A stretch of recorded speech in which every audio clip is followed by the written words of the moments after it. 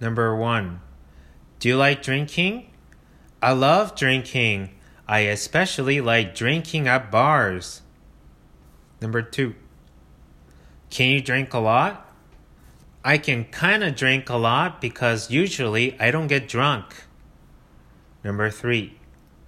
What is your favorite alcohol? My favorite alcohol is draft beer. It's always my first drink. Number 4. Do you like other alcohol too? I also like cocktails and I think it's really easy to drink. Number 5. Who do you usually drink with? I like to drink with my friends, but sometimes I drink by myself at home. Number 6. How often do you drink?